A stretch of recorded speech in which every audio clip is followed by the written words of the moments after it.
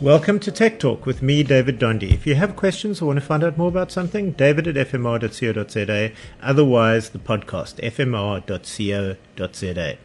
A question I'm regularly asked, do I need to buy the cable, case, whatever it is from the manufacturer, or is the aftermarket stuff okay?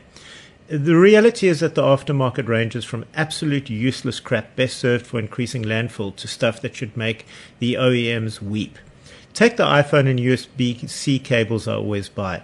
After the incident with the puppy we don't talk about, I look for an armored cable, and I found a great one with a lifetime warranty. I now buy their seemingly overpriced cables every time, knowing that it's cheaper in the long run. I haven't broken one in years. Yep, I'm talking about you, Fuse Chicken. Think 500 Rand for a cable. You can also buy 20 Rand cables made by the crap ton in China. You should get a solid week of use out of them. Sometimes going aftermarket gets you a better way of doing things. Take my Garmin watch charger. The one from Garmin is great at falling out. It's expensive to replace and basically junk. A $5 Chinese charger that has a disc-like pack that the watch rests on is solid and has never let me down.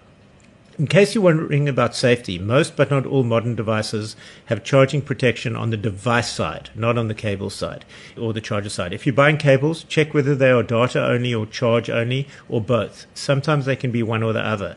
It's getting rarer these days though. As for power bricks and the like, manufacturers usually get these right, but now they are often not included in the box. The aftermarket has come to the rescue again, with cheaply made fragile junk to expensive high wattage chargers that are better, run cooler, are often more compact, and many times multi-device in one charger. Word to the wise, check that they are multi-voltage if you travel. Damn the manufacturers going the proprietary route for each new model to eternity. So often the plugs are not future-proof.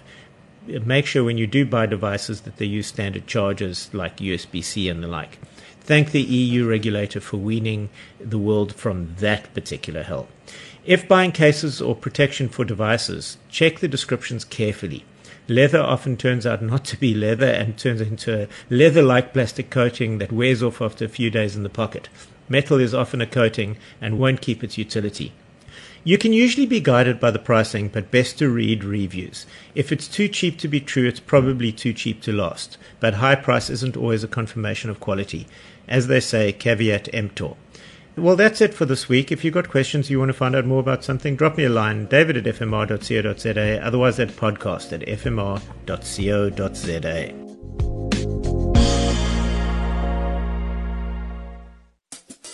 F